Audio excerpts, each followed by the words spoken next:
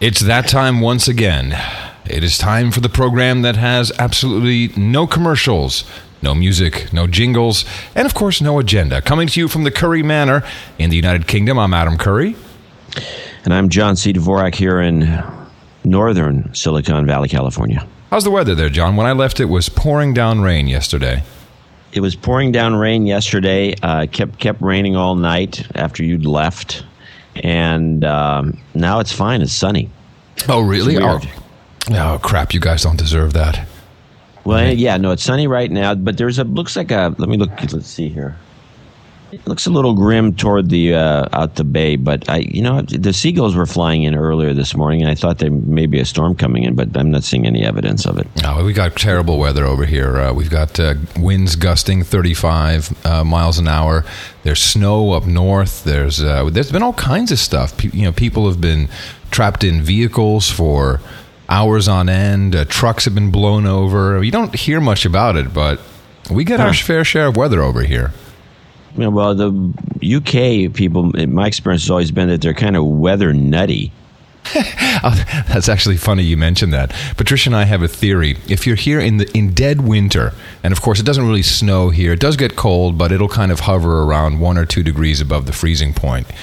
The women, particularly younger girls, they walk around with short skirts, no jacket, like Ugg boots, and this is rampant. And our theory is that the inhabitants of this island basically want to make a statement that says, our weather's fine. That's not true. We've got great weather over here. Just look at how I'm dressed.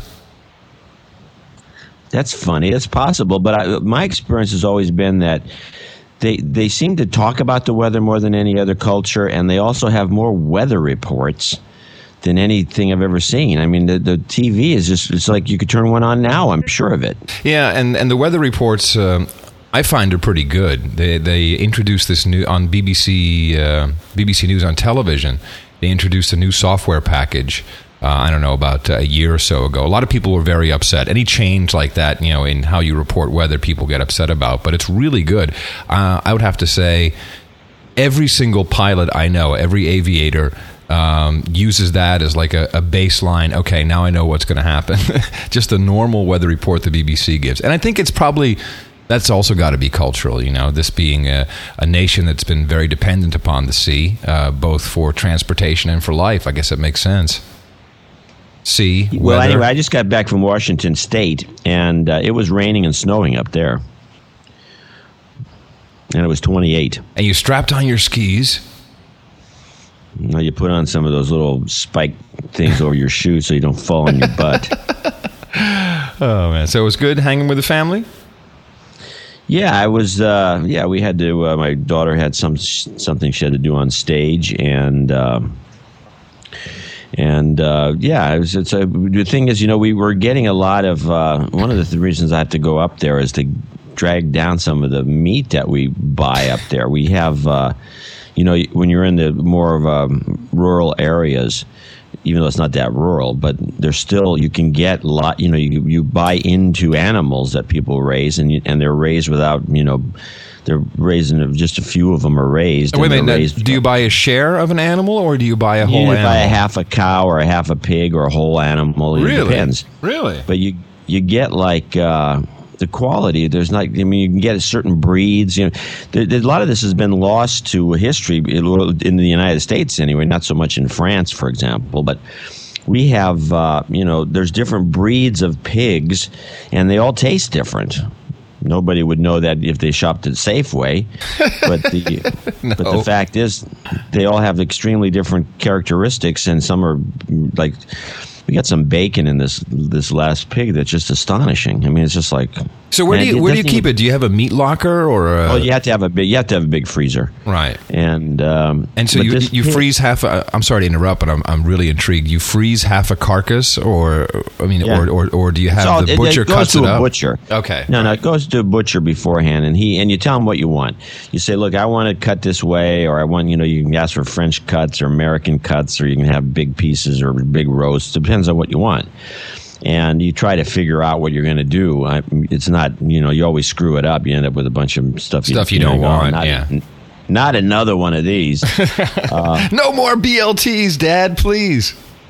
So anyway, and then it's all frozen, and then you pull it out and thaw it out as you need it. Interesting. And you do this with pork or with beef or both? Or? You do it with pork, beef, and lambs. Oh, wow. We should probably...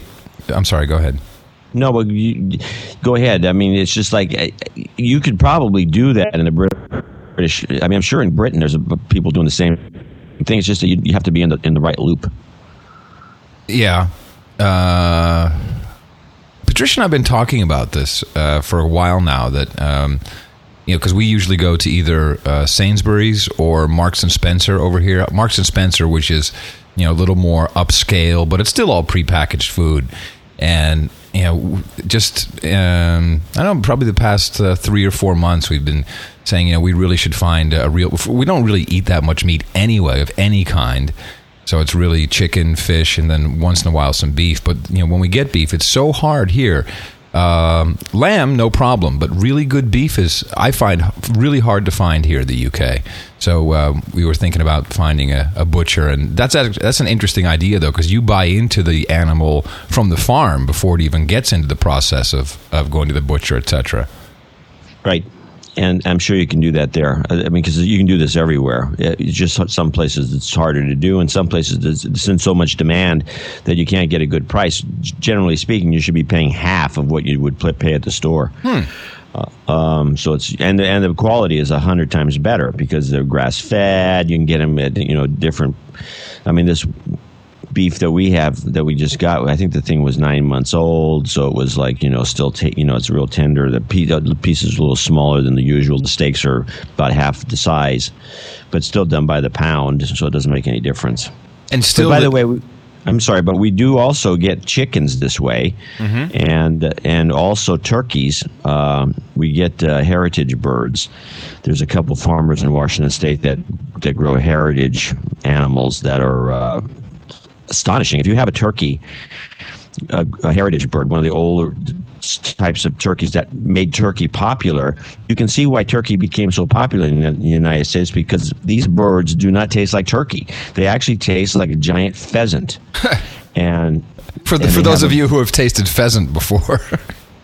Well, most people should have if they haven't, but not that I mean, pheasant's absolutely delicious. It's a little hard to cook, but because you have to hit it just right. But unlike a lot of these things, like duck, you can be pretty liberal. I think though this type of purchasing of meat and poultry, I think a lot of people might have a problem with it, because I believe we've become very conditioned to not putting any type of, obviously not human face, but putting a living being face or being confronted with the process of, because you just said, we've got beef that was 9 months old, and of course my brain's going, oh wow, man, little calf grew up, 9 months old, gets the electrodes. How are they killed? Are they slaughtered in a specific way? I think they're forced to listen to Robert Scoble. Oh, man, I listened to that interview on Tech 5. I had already berated you for it. And by the way, Davos, this is a big, rich person's circle jerk up in was it near Geneva? No, it can't be in Geneva. I think it's in the northern part. I'm not sure where. That's a good question. We could look it up. But it's in the middle of nowhere, Switzerland. And it's, you never hear any, or I haven't seen any substantial news or any substantial reports about the keynotes or about what basically people were talking about. All you read about in the newspaper was Princess so-and-so, King so-and-so, Prime Minister this dude was there. They were caught hobnobbing. And of course in San Francisco, in the Silicon Valley trade and basically online, it's all about Michael Erickton, the Google boys, who gets on the Google jet, the Scoble. I mean, what kind of economic forum is this? To me, I believe, and I do have some insight. Economic forum. Yeah, for sure. It's a conference scam. I heard that I know a group, I won't say who, but I know a group who was presenting this year, and it was a venture capital firm, and they were presenting. I think it's almost like pay to play. It feels like. I think they had to pay $200,000 for 4 hotel rooms and a spot on the stage. It's a conference scam. I don't see what else it is. I never see anything come out of it. No, it's a drinking club. Come on. There you go, drinking club. That's it. Yeah, it's like, and everybody, there's a lot of journalists that go to it too, and they all, scurry over there, and they never get anything out of it. It's just like, I can't imagine that. I know the New York Times sends a couple people, and I can't imagine how they get cost effectively. You wonder why newspapers are going out of business. Why are they covering this event? Well, I think they probably get an interview or two out of it. I'm sure. I've seen exclusive interviews that'll come out, but it's rarely about the state of the world economic health. It always seems to be. You can get an interview with these people without going to Davos. Yeah, well, but it is handy. It's easy, right? It's like CES. If you're in the technology press, isn't it easier to, you went there, it makes sense. So economic writers, they'll go there, and it's basically just for the interviews. But what is the actual conference about? What is this forum? What do they do there? Who decides something? Anything? They have they give a bunch of speeches, and people sit in the audience and listen, and then they all, shoot the breeze in the hallways. Exactly. I don't know. And I don't like any of these events. I mean, whether it's CES or, this thing. I've never been to Davos, but I wouldn't want to go. I mean, it's like talked to Scoble after that, and he says it took him 27 hours to get there because he wasn't on the Google jet. He was a little annoyed he wasn't on the Google jet. He should have been on the Google jet. And the thing is that Tim O'Reilly was on the Google jet. Apparently, he went too. Fuck the Google jet, man. I'd never want to be on the Google jet. I really would not, unless they bought me. And I'm talking about my company. I'm talking about me. Then I'll go on the Google jet. I was flying back on. Oh, by the way, I bumped into Jan and John, who run. Have you ever heard of Magnatune? It's a record label, very successful. It's not actually really. It's kind of like a record label. They've been around for 5 years, and these guys must be doing something right because I've bumped into them a couple times, and they're always flying upper class. I can't remember why I was going to tell you this story.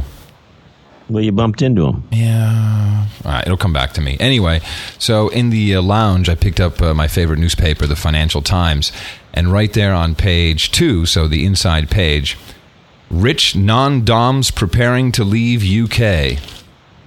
And this goes back to the conversation we had about the tax changes here in the UK. Oh, yeah. What's going on again? Recap it, yeah. So they're changing the way particularly capital gains tax is handled in the United Kingdom. First of all, I believe that capital gains tax is going up for everyone anyway from 10 to 18%, which is almost, double, and is obviously less attractive to a number of people for a number of reasons. But what they want to do now is they want to taxize people who live in the UK yet have offshore assets. They want to tax them for all capital gains, which currently is not the case. So as long as you don't bring it into the UK or under if you remit it under certain circumstances, you don't have to pay the capital gains. And the biggest problem, of course, is for US citizens who are obliged worldwide, regardless where they live or what they do or where they've paid taxes, to pay capital gains tax, effectively for me resulting, if it passes in April, in double taxation. So if I made a capital gains, then I would effectively be paying something like 40% in total. So the opening of the story, more than half of the wealthiest people in Britain are planning to leave or scale back their UK investments in response to the tax crackdown on the non-domiciled foreigners, according to a survey.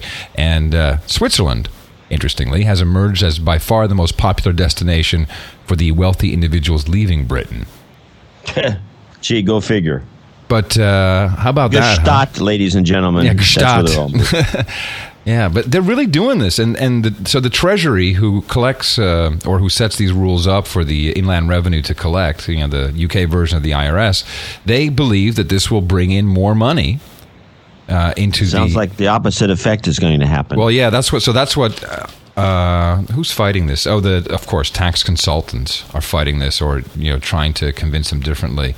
They think it's going to get them 800. So the Revenue believes it will bring in 800 million more on an annual basis, And the tax advisors are saying that probably $44 billion will leave the country if this is actually implemented. Well, that's a typical kind of bonehead thing that happens when you get people that just want to tax the crap out of you. This is how the American Revolution began, of course. Was it around taxation? King George wanted to taxize everyone, right? If there's a word such as taxize. It's a new Adam Curry invented word. Let me go put it on Wikipedia that I invented that. Hold on, I'll be right back. So the irony of it, if people have studied American history, the irony is not so much that they raised the taxes, or they're actually, in fact, lowered them, but they decided to enforce the law. That was the problem, and which baffled King George, because he was saying, well, I'm giving these guys a break. And now they're all up in arms about it. It doesn't make any sense. These Americans are crazy. But what happened was they actually decided to collect the taxes, as opposed to previously they weren't. The taxes were just a bunch of scofflaws. Nobody was paying the tax.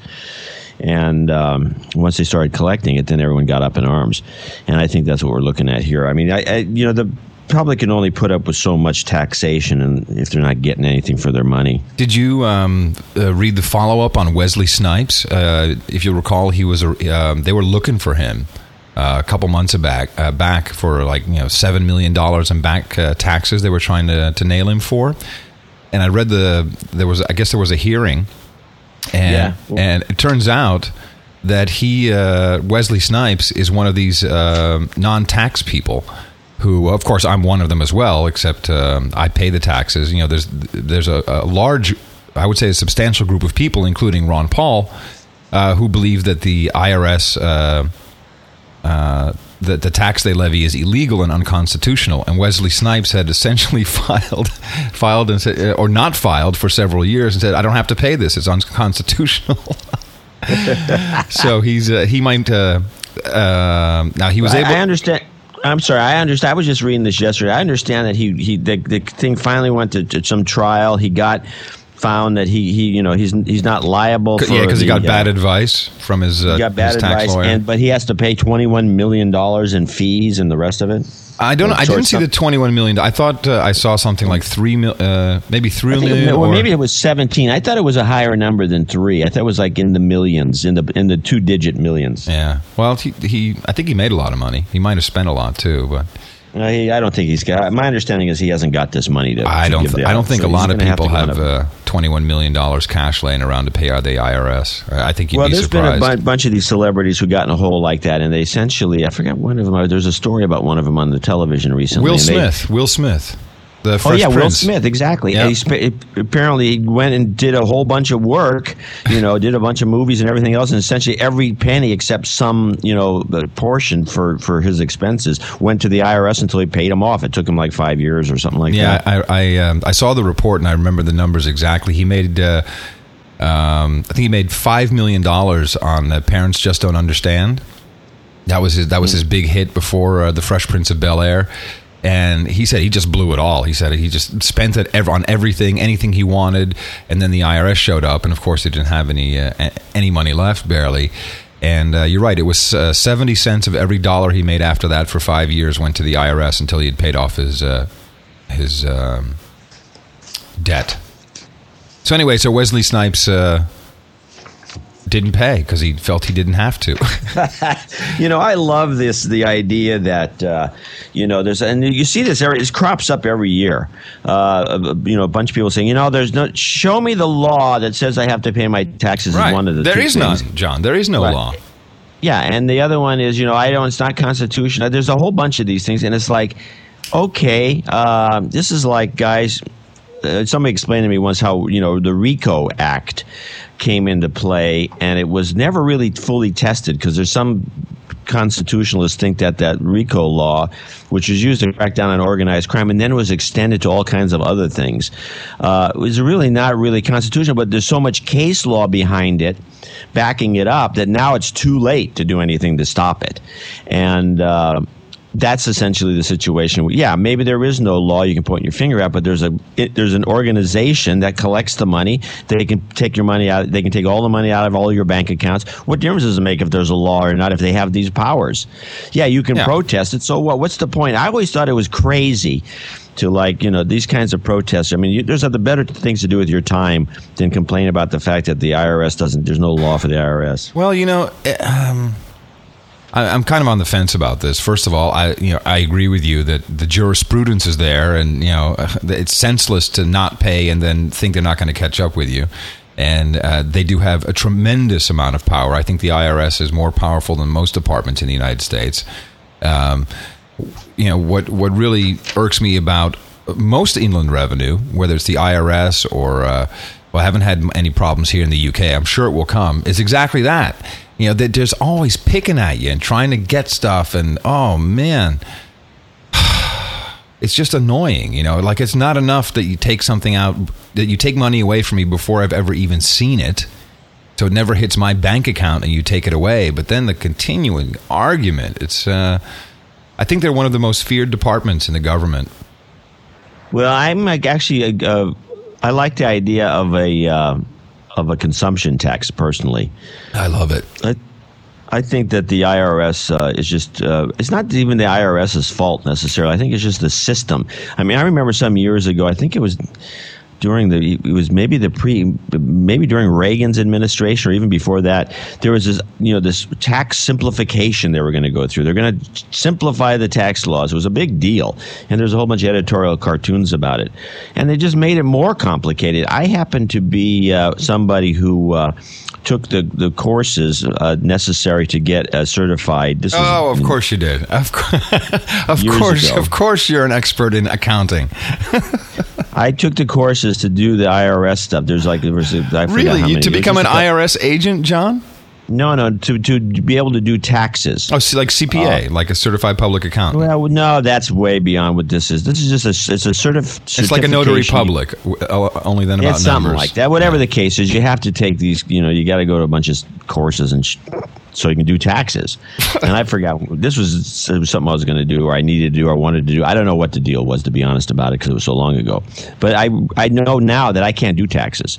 I mean, I could do them at one time. I can't do them now. It's just like ridiculous. I mean, you have to have an expert figuring out where this goes and what this is for, and if this is deductible, if that's it's unbelievable. It was one of those. It was one of those pro Ron Paul YouTube movies. I can't remember what it was. I'll have to look for it. Where the person said, "Look, this is the United States Constitution." Held up this little thin booklet, and then held up this big, like Yellow Pages phone book, and this is the U.S. tax code for 2007. It outstrips it by 1,000 times, maybe even more. Yeah, no, and that's the problem. And this is too complicated. There's too many institutions that are needed just to get the taxes done. I mean, there's overhead there. It just would be much simpler if it was a consumption tax where you just whatever you spent. It would also encourage savings, which they always say they want you to do, even though they really don't. They want you to spend money. So I don't know. I'm against it. Well, is that on John McCain's roster there? Is that something he's planning on doing? Because I doubt it. If not. I think McCain's just going to be a company man when he gets in. He's. I have to agree with you. Patricia does not like him. She's like, this guy. Nah, no way. She thinks his wife's pretty hot. I have to admit, his wife is pretty hot. Yeah. It's amazing. She's kind of milfy. And now everyone's popping up on the internet talking about McCain and posting videos of him saying, I hope we stay in Iraq for 100 years. It's just going to be Bush light if he gets in. Well, you don't know. I mean, he might be the type of guy. The thing is, he might be the type of guy that says one thing. In fact, I get the feeling he is this type of guy. He says all these things, and he walks in the office. Within 3 days, he pulls the troops out of Iraq. I mean, it wouldn't surprise me if he did something like that. So, I got all the reports here. This is bogus. We're out. Or moves them all to Afghanistan or nukes Afghanistan. I mean, who knows? I mean, the guy's a loose cannon. You know what would be a great ticket? Here's a ticket I would love. John McCain, president. Dr. Ron Paul, vice president. That would kick ass, wouldn't it? Yeah, I'd vote for that. Well, do you think the party would never do that, would they? Of course not. Yeah, crap. There's no way. They'd see Ron Paul as a complete crackpot. And he's only one of 4 guys left, and he doesn't show up anywhere in any of the press, in any of the lists, the rundowns, lineups. It's completely ignored. The press And not that he's probably the best story because he has the most interesting things to say. He does. I mean, outside of Huckabee's consumption tax idea. It's almost as if his stuff is so crazy, so kooky, so off the wall. But if you just listen to the guy and let it process in your brain for 3 seconds, then it kind of hits you how beautifully simplistic it all is. Yeah, that's why he's never. That's why he's never going to be president. Okay. Well, I don't know, man. I still have. I'm sorry. I still have my hopes for this Tuesday, Super Tuesday. We could still see an incredible grassroots movement, groundswell that could make it happen. It's not like I've given up hope. Yeah, thanks, man. Yeah, it's going to be Hillary, and Obama's making a last-ditch effort to try to get some traction, and it's going to be interesting to see how he does. But I just don't see it.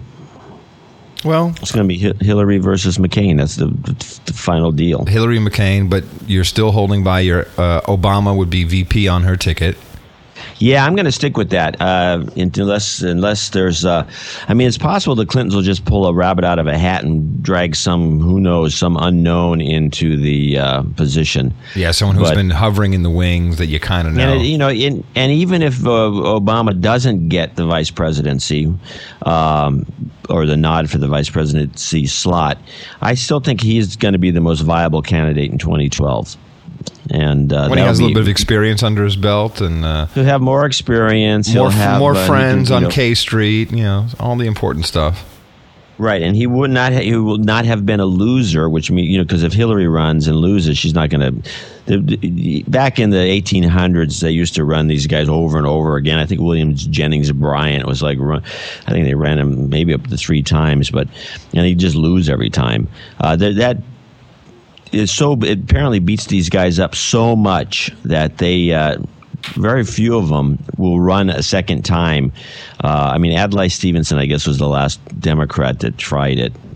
He ran against Eisenhower, and then he ran against Eisenhower and lost both times. And I think that those days are over, so I can't see Hillary running again if she loses. Right. Let me just see how much money Ron Paul has brought in. Yeah, I think he brings in a fair amount, enough money at least to pay the bills. Yeah, well, he's got $5.1 million this quarter so far. So in, what is that? In 4 weeks, so 1 month, $5 million, not bad. What's he doing with all that money? I don't see any ads. The money that they wanted to raise was specifically to run 5, I think, national ads this weekend and, I guess up and during Super Tuesday. So that's what the money was for. There was I saw some other chart, which it seemed kind of out of whack to me because, it was showing how much the candidates had raised and how much they spent and how much cash they had on hand, and had Ron Paul listed as having a lot of cash on hand. And I don't think that's true. I'm pretty sure that they're spending it, because I talked to the finance director on kind of like a regular basis, once every couple of weeks or whatever. And they really need more money. They've had to hold back on some advertising, but I guess it's very local still. There's nothing national. So maybe you flip on the TV this weekend or tomorrow. Well, there's a big football game on today. Today is Super Bowl Sunday. And that's right. And there was talk at one point of doing a Ron Paul commercial during Super Bowl Sunday, but I don't think they allow that. I don't think they allow. That could be political advertising. I've never seen a political ad on the Super Bowl. Because Super Bowl for the international audience out there. I think a lot of people watch it overseas too. But they're notorious for doing expensive, high-end, sometimes humorous commercials during the Super Bowl. Usually they bang them all a lot. And this year is going to be probably an interesting test for. What they're charging, because they're charging more than last year, right? Yeah, they're charging a lot, and it's like, I don't know, but to be honest about it, the number's probably on the net somewhere. But I think that the game is going to not, unless I'm wrong, I can't see this game being very interesting after the first quarter. And that's going to put a bunch of these advertisers in a bind. And I think what they're going to do probably for the first few minutes of the game, they'll probably be taking TV timeouts after every play to jam all these commercials at people, so they can assure that they get the audience that they're guaranteeing. because this game could go out of control and just be a dud by the half, and that the whole bunch of people are going to not get their money's worth out of advertising in the second half. Unless I'm wrong. I mean, maybe it's they could rig it somehow so the game would be interesting. But well, it's possible. Well, the game is designed for television, John. It's designed for commercials. Football and basketball are totally media sports, which is my theory why soccer really never has caught on, or football as we call it over here, is because there's no place to insert the ads. There's no breaks. That's why it doesn't get the television exposure. The thing that's interesting about basketball, not to mention it, is that the most exciting part of a basketball game, curiously, unlike a football game generally, is the last 2 minutes, where the teams usually are pretty close. And they have to keep taking timeouts because every time they foul or do one thing or another. So there's lots of opportunities for commercials during the most exciting time of the game, which has got to get people all pumped up. When they're watching the commercials, their adrenaline's going, and so this is like kind of remarkable. But generally speaking, in terms of interesting overall, basketball on television to me is it's a little boring. I don't watch sports at all. You're not a sports guy. I mean, I'd watch the Super Bowl if it was on at a normal time. By the way, it's only 3 million people outside the U.S. On pretty much an average basis that watch the Super Bowl. And one ad this year, of course, it can't be true, but because it doesn't say if it's an early ad, a late ad, if it's a halftime ad. But I guess the average price $2.7 million. Or that would be. There goes the Ron Paul budget. But there was a lot of talk about doing it, but I just don't think they'll accept them. They will accept, of course, GoDaddy chicks walking around with their hooters out.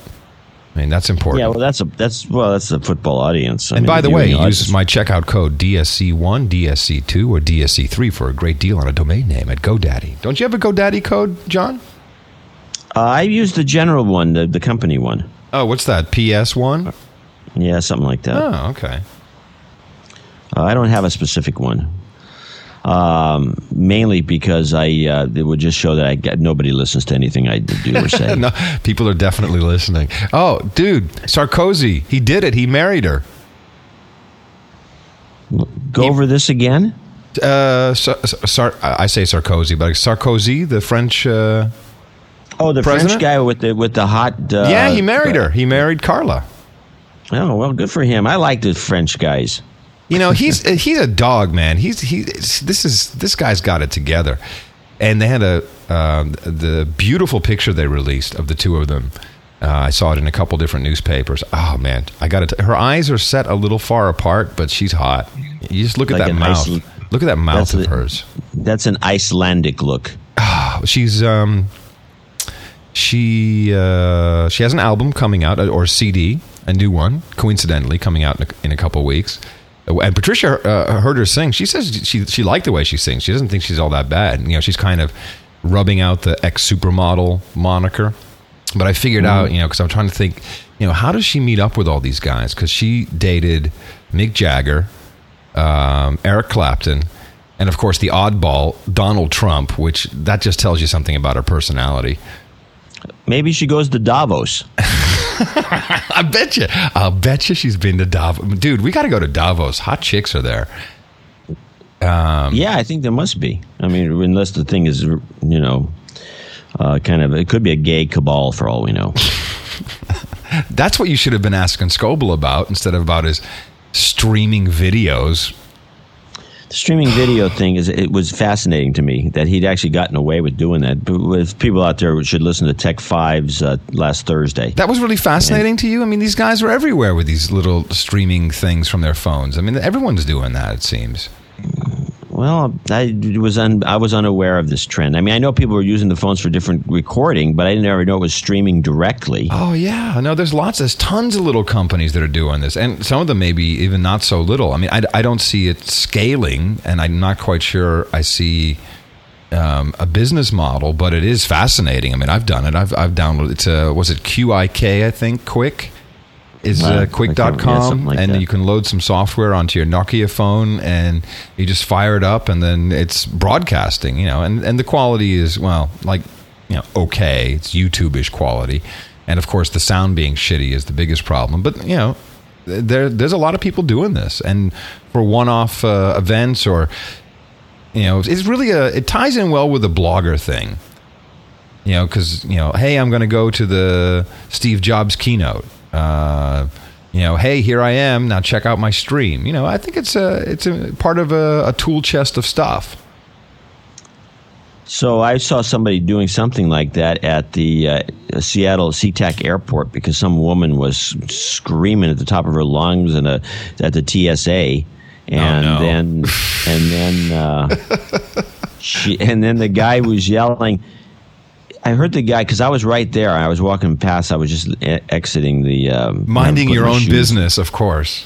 And I heard the guy saying, "Are you threatening me?" Oh God! And which was I didn't hear that, but then he yells at the top of his lungs, "I need a supervisor!"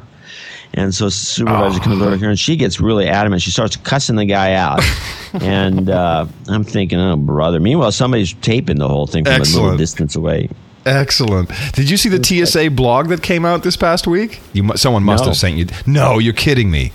No, nobody sends me anything, as you know. Dude, this is the one link that I actually did get 1,000,000 times. TSA.gov/blog. Oh, it's hilarious. And they kind of messed it up first. It's their own. They're actually doing it themselves. Yeah. They have their own blog, and people are just commenting all kinds of stories. And oh, that's great. Yeah, no, it's entertainment. It is absolutely entertainment. So what happened on your last entry? Because you came in, I believe, since we did the show last. That's right. Yeah, I came back in and. The exact same sequence of events. You came into San Francisco again. Yeah, San Francisco. And by the way, a lot of people confuse TSA with the CBP. And people still believe that it's the TSA that's hassling me, which is not true. It's the Customs and Border Protection Agency. Significant. Oh, by the way, now that you mention that, I'll bet you that the Customs Borders Protection guys are irked to no end at being associated with the TSA, baggage. You know what? You are totally right. And do you know what the one big difference is between TSA and CBP? I mean, even if you just look at their uniforms, do you know what the one big difference is? Yeah, one of them's got a gun. Thank you. Exactly. So who's the fucking powerhouse? So the CBP, they've all got guns. And even the guy behind the counter has a gun, when you first come in. And so the guy, it was the same story, John. Hey, don't I know you? And usually my joke that I've used for the past 20 years, when someone says, don't I know you, I'll say, were we in jail together? That's always kind of like a funny one. And it was on the tip of my tongue, right? And I'm like, no, I'm not going to say that. I said, MTV, ever watch that? Yeah. And, he did his stripe thingy. And then he went into the computer, and the faces they make when they look at my record. And I've asked, each time, they won't tell you what's in there. And you can't see it because they've got the anti... look over the shoulder screen filter on the monitor. Right. But you can see him kind of looking, typing, and then go, I don't know what that is. And then, and then he does an M on the customs form. And again, what does M stand for? And he doesn't tell me. I said, well, is it for money? And, and by the way, then he puts a stamp on it. So that'll make my counterfeit effort a little tougher to do. And then I got my bag, went through, and I did my usual smiley thing, and I said, well, here it is. And then I followed that up by saying, I guess you want to put this one in the clear blue envelope. Yeah, that's right. And then he sends me over to a special counter, and it was the same guy from last time. And he's like, Adam, what? You were here just last week, didn't you come through here? I said, yep. I said, oh, man, are you still in the computer? I said, yep. Yeah, this is so stupid. And they let me go. Have a nice day. He never even looked in the bags for the money? No. I have that in my shoe. So M must stand for money. They must be thinking that you're running money back and forth or something. I don't know. Yeah, but it's like a standard question. The times that I have been interrogated in second screening, they do ask if you have more than $10,000, and they did go through all my stuff looking for something. But it was clear they didn't know what they're looking for. So anyway, I just want to say that the TSA is a minor inconvenience. Okay, it really is. Being on a list with the Customs Border Protection Agency, that's frightening.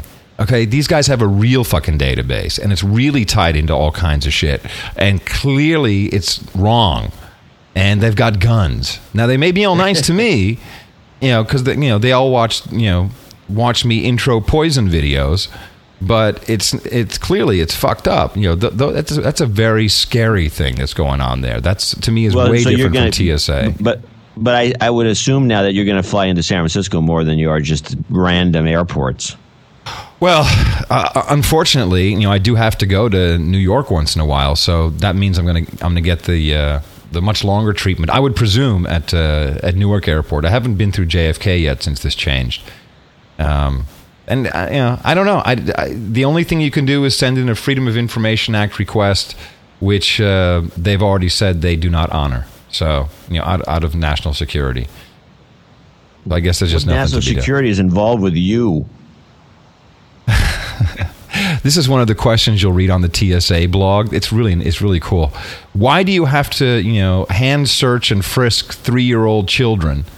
And the answer is, there's a guy that actually answered the question. They got a video answer to that even. The guy says, well, terrorists are using elderly and children to carry bombs and to detonate. I'm like, fuck you.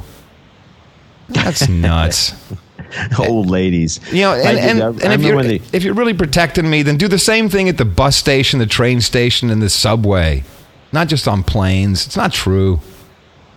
Liars. Well, it's ridiculous to be frisky. I mean, I remember one time there was a when this all began, they were just basically pulling over. They had this random thing. They had a random number generator, and you'd get picked every once in a while. Yeah. And which is kind of fair, by the way. You'd see people in wheelchairs, and old men, in Asheville, North Carolina. And I mean, there's just and cheerleaders. I remember seeing some cheerleader once getting frisked, and of course that may have been a volunteer thing. And excuse me, ma'am, I'm with the TSA. I have to frisk you. And I remember one time though, I was coming from New Orleans, and I was one of the guys, and I had my suitcase. When I go to New Orleans, I usually go get there's a couple of stores I go to, and I load up the suitcase with local food, mostly sausages and other things that you can't get anyplace else. Although you can't bring this stuff anymore, but I used to get like the big jars of Zatarain's mustard, which is an outstanding product. People don't realize it tastes exactly like a French mustard. Anyway, and so the guys open the suitcase up, and the guy with apparently a sense of humor goes, "Oh, we got a bonanza," and he calls all the other guys over. And he says, "Come on over here, check this out. We caught one." And he goes, and they all look, and they see this pot, this whole suitcase with nothing in it but sausages and andouille and whatever. And they all got a big laugh out of it, and closed the thing up and said, "I told him I always, when I'm in New Orleans, you load up on your meat products. Absolutely, it's important stuff. I got to bring some stuff back." So, and that was okay. Funny. Were you allowed to travel with it? Oh yeah, you can travel with meat. Not internationally, of course, but no, internationally they're a little touchy about it. But I wonder if I took a big long salami and put it in my bag, I wonder if they let me on with that. I bet you they've got some reason. I don't know about that. They'll confiscate the salami. I've had a salami confiscated at JFK once. I've hidden a salami once or twice. Well, that's another story.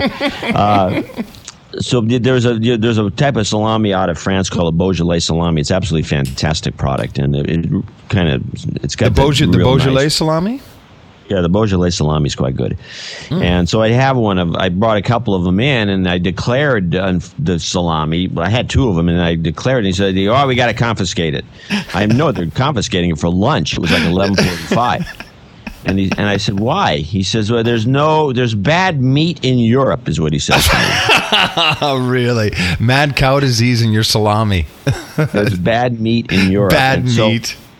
So he scrounged around. He grabbed the one salami. He didn't get the second one, so I had one at least for later. I was pissed off about it. Hey, we had a great dinner the other night, which we should just touch on briefly because it was I found it to be having dinner with you is a culinary event, regardless.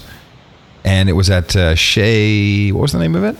Shea Spencer in San Francisco, one of my favorite little places. Yeah, fantastic restaurant. If you live in San Francisco, I would highly recommend going there just for the ambiance alone. You know, it's kind of like in the slums, and even the front door looks like you're entering a slummy warehouse, and then you go through the door, and it's like paradise. It's so beautiful. It reminds me a little bit of the places that used to be in Russia and the Soviet Union. Right, kind of cavernous on the inside.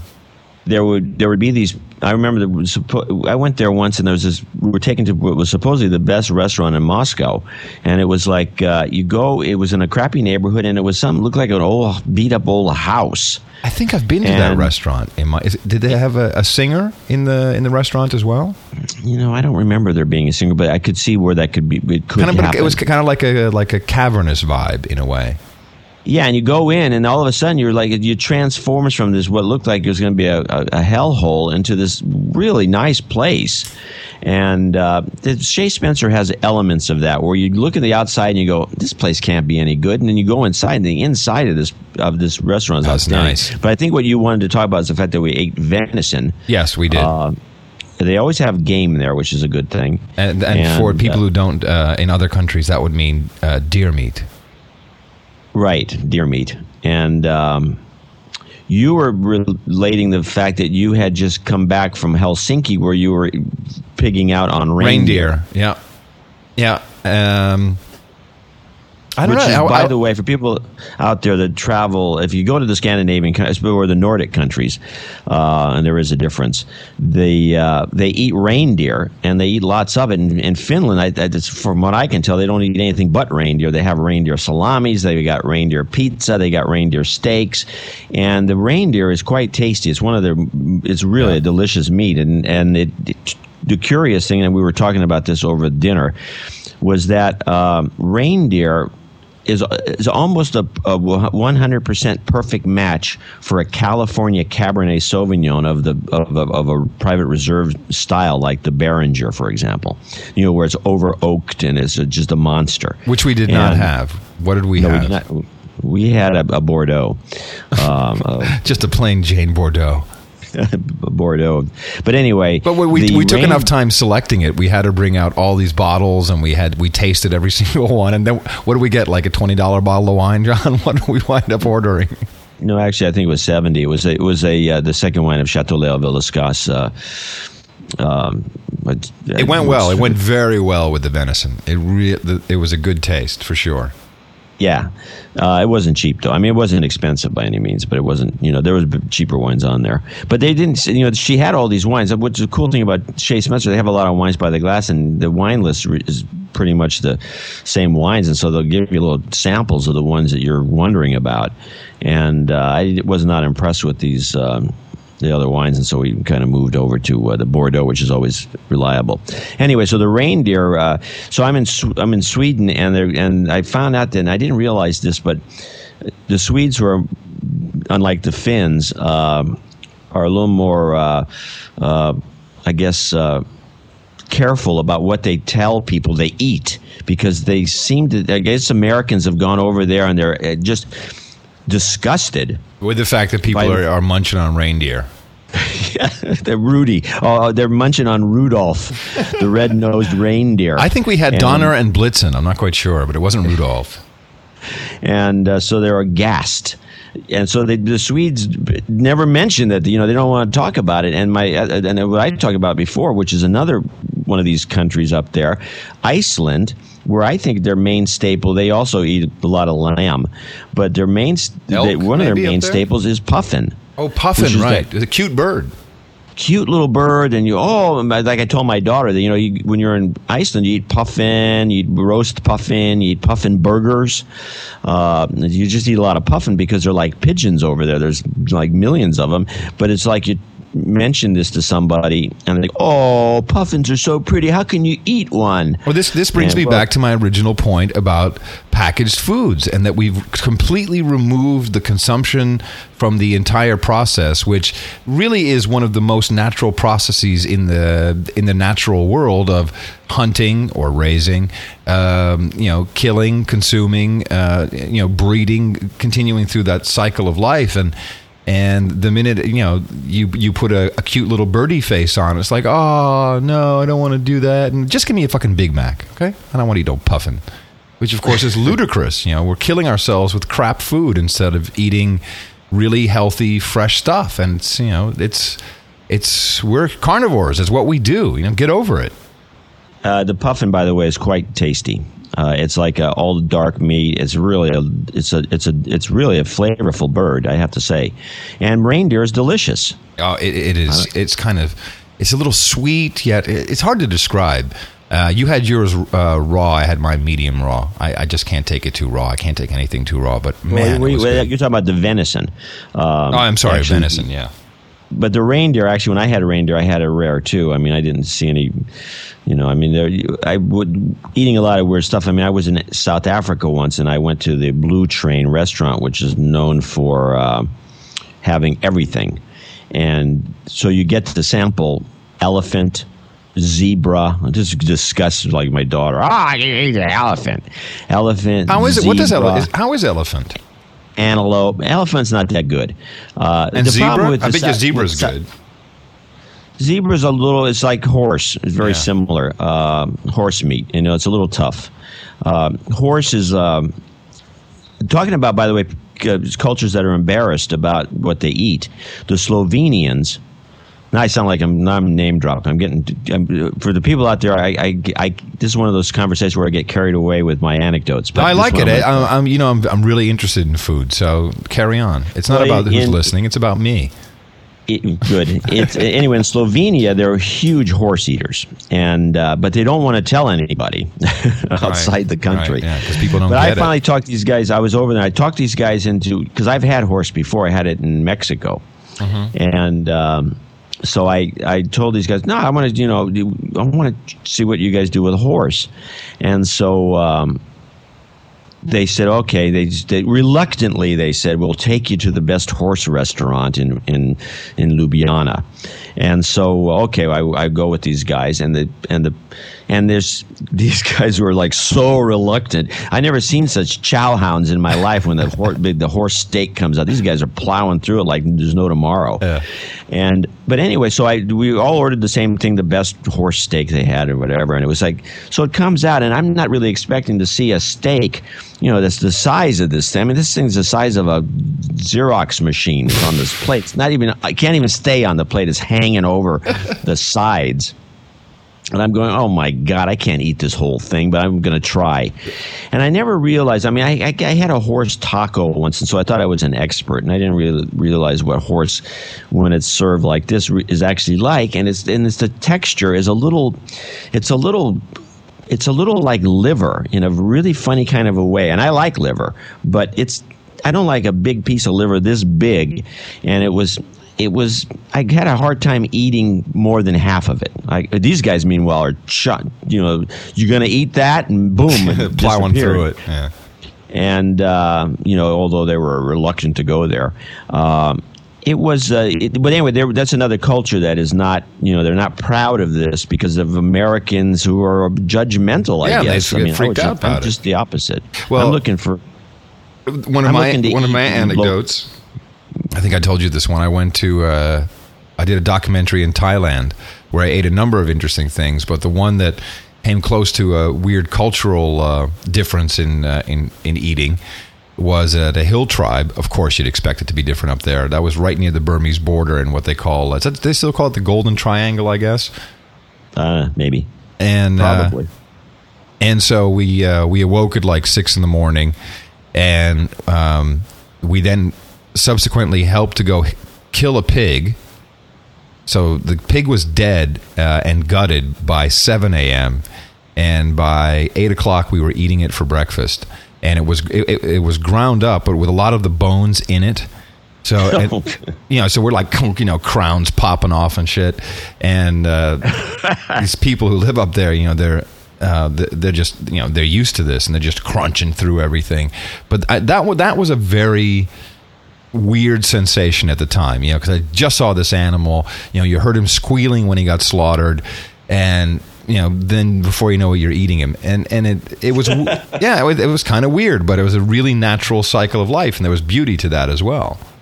But that's probably the only time that's the only time I've kind of been freaked out. I don't think I've been freaked out by eating anything. Have you ever done the monkey brains? No, and I don't like the idea of eating brains. There's too many prions in there, and it's like it just doesn't. I mean, I've only had brains once, and it was by accident. I was in Texas, and I was at a taco stand there, and it was I didn't know that sesos was brains. Exactly, they have a weird name for it. What is it? Sesos? Sesos. Sesos. It's like sweetbread. Stay away from the sweetbread. Well, I've had sweetbreads. In fact, I developed a recipe for sweetbreads because I've always believed everything has a. If people are eating something, there's a reason for it. It must be good in some way, shape, or form if it's done right. And I've had I had a quest for years, for example, to find tripe that was edible. Mm-hmm. And I would go from place to place, trying tripe soup from the Italian restaurants, or this and that and the other thing. There was always terrible. I hated it, but I was convinced that there must be somebody that can make this decent. And so there's a one-star restaurant in Paris that had andouillettes, which is essentially a tripe stuffed with tripe, and it's like a hot dog, and it tastes like a hot dog. In fact, it was better with mustard, even though it was kind of a... Now, what is tripe exactly? It's the intestines of a cow. Okay. Generally. And the French, I don't know what they do, but when you eat the andouillettes, it's like, wow, this is not only delicious, but it has a slight resemblance to the flavor of a hot dog, American hot dog. And I realized that American hot dogs must be just filled with this stuff. Yeah, I'm sure. Synthetically created tripe. So fucking anyway, chemicals. So I've always had this. So with sweetbreads, I always felt the same way. And sweetbreads actually are quite good if they're done correctly. Yeah, but it just freaks me out eating sweetbreads. Well, the brains and actually sweetbreads to a lesser extent. The problem with these organ meats is that there's the cholesterol. It's sky high. Yeah. It's through the ceiling. I mean, it takes you months to recover from eating this stuff. You measure your cholesterol regularly, I'm sure, John. You take cholesterol and you take like Lipitor or something? No. Those things don't. I mean, it lowers your cholesterol number, but it doesn't really do anything about plaque or anything else. It's just, it just makes you feel better. Yeah, but Patricia has to take it. Because you see the number. Oh, I got my numbers. My cholesterol's 2. Yeah. And it's like, I must, be healthier. Did you know, just switching gears, ever since we had a conversation a couple weeks back about the Economist, of course, I've started reading the Economist, and I pick it up every single time I travel or it's around. It's a great plane, airplane. Oh, it's fantastic for reading on the plane. Did you know that there are still a couple thousand people left, primarily in the financial world, who use a telex? Wow. Isn't that amazing? They use it for settlement. That is amazing. Yeah, Euroclear, the world's largest settlement system for international financial markets, maintains 184 telex accounts for 50 out of its 1,375 clients and sends up to 800 telexes a day. Huh. That's amazing. It must be particularly secure or part of a system that's, Yeah, well, it's its own closed loop system, right? It's its own network. Yes, I think. I know there was a... this was on one of these PBS or a Discovery Channel or something like that special about selling a Boeing jet. And it's an interesting transaction point where they have what's called the keys to the jet. Mm-hmm. And I know a lot about this, so I'm interested to hear how you play it back. Well, they have these, they sell the jet to somebody, this contract signed, and then the guy transfers the money. And the money has to show up at the Boeing account to make sure that nobody gets scammed. And I think it's done over a telex system. And once the guy gets the phone call that says, okay, we've got the money, you can give him the key. And it gives them the keys to the jet. They own the jet now. In other words, these are not done on credit, apparently. No. I mean, there's a lot of... Well, you know the term, I'm going to wire you the money?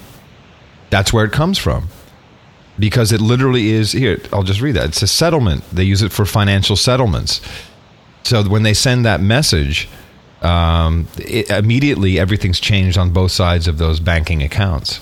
That's what the wire is. And that's a certified transaction. These days, if you want to transfer money internationally, you can rarely do it through a regular retail account, at least. You can rarely do it immediately. It'll take 3 to 5 days. Of course, they hold your money overnight because they make money on it overnight.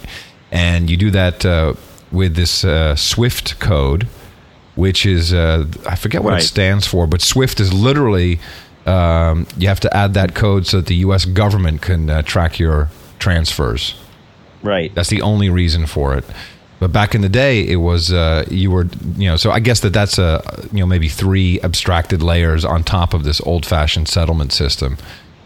But I was just amazed by that because, like, wow, man, telexes. That must have been 1981 when I last used one. 81, 82, I think.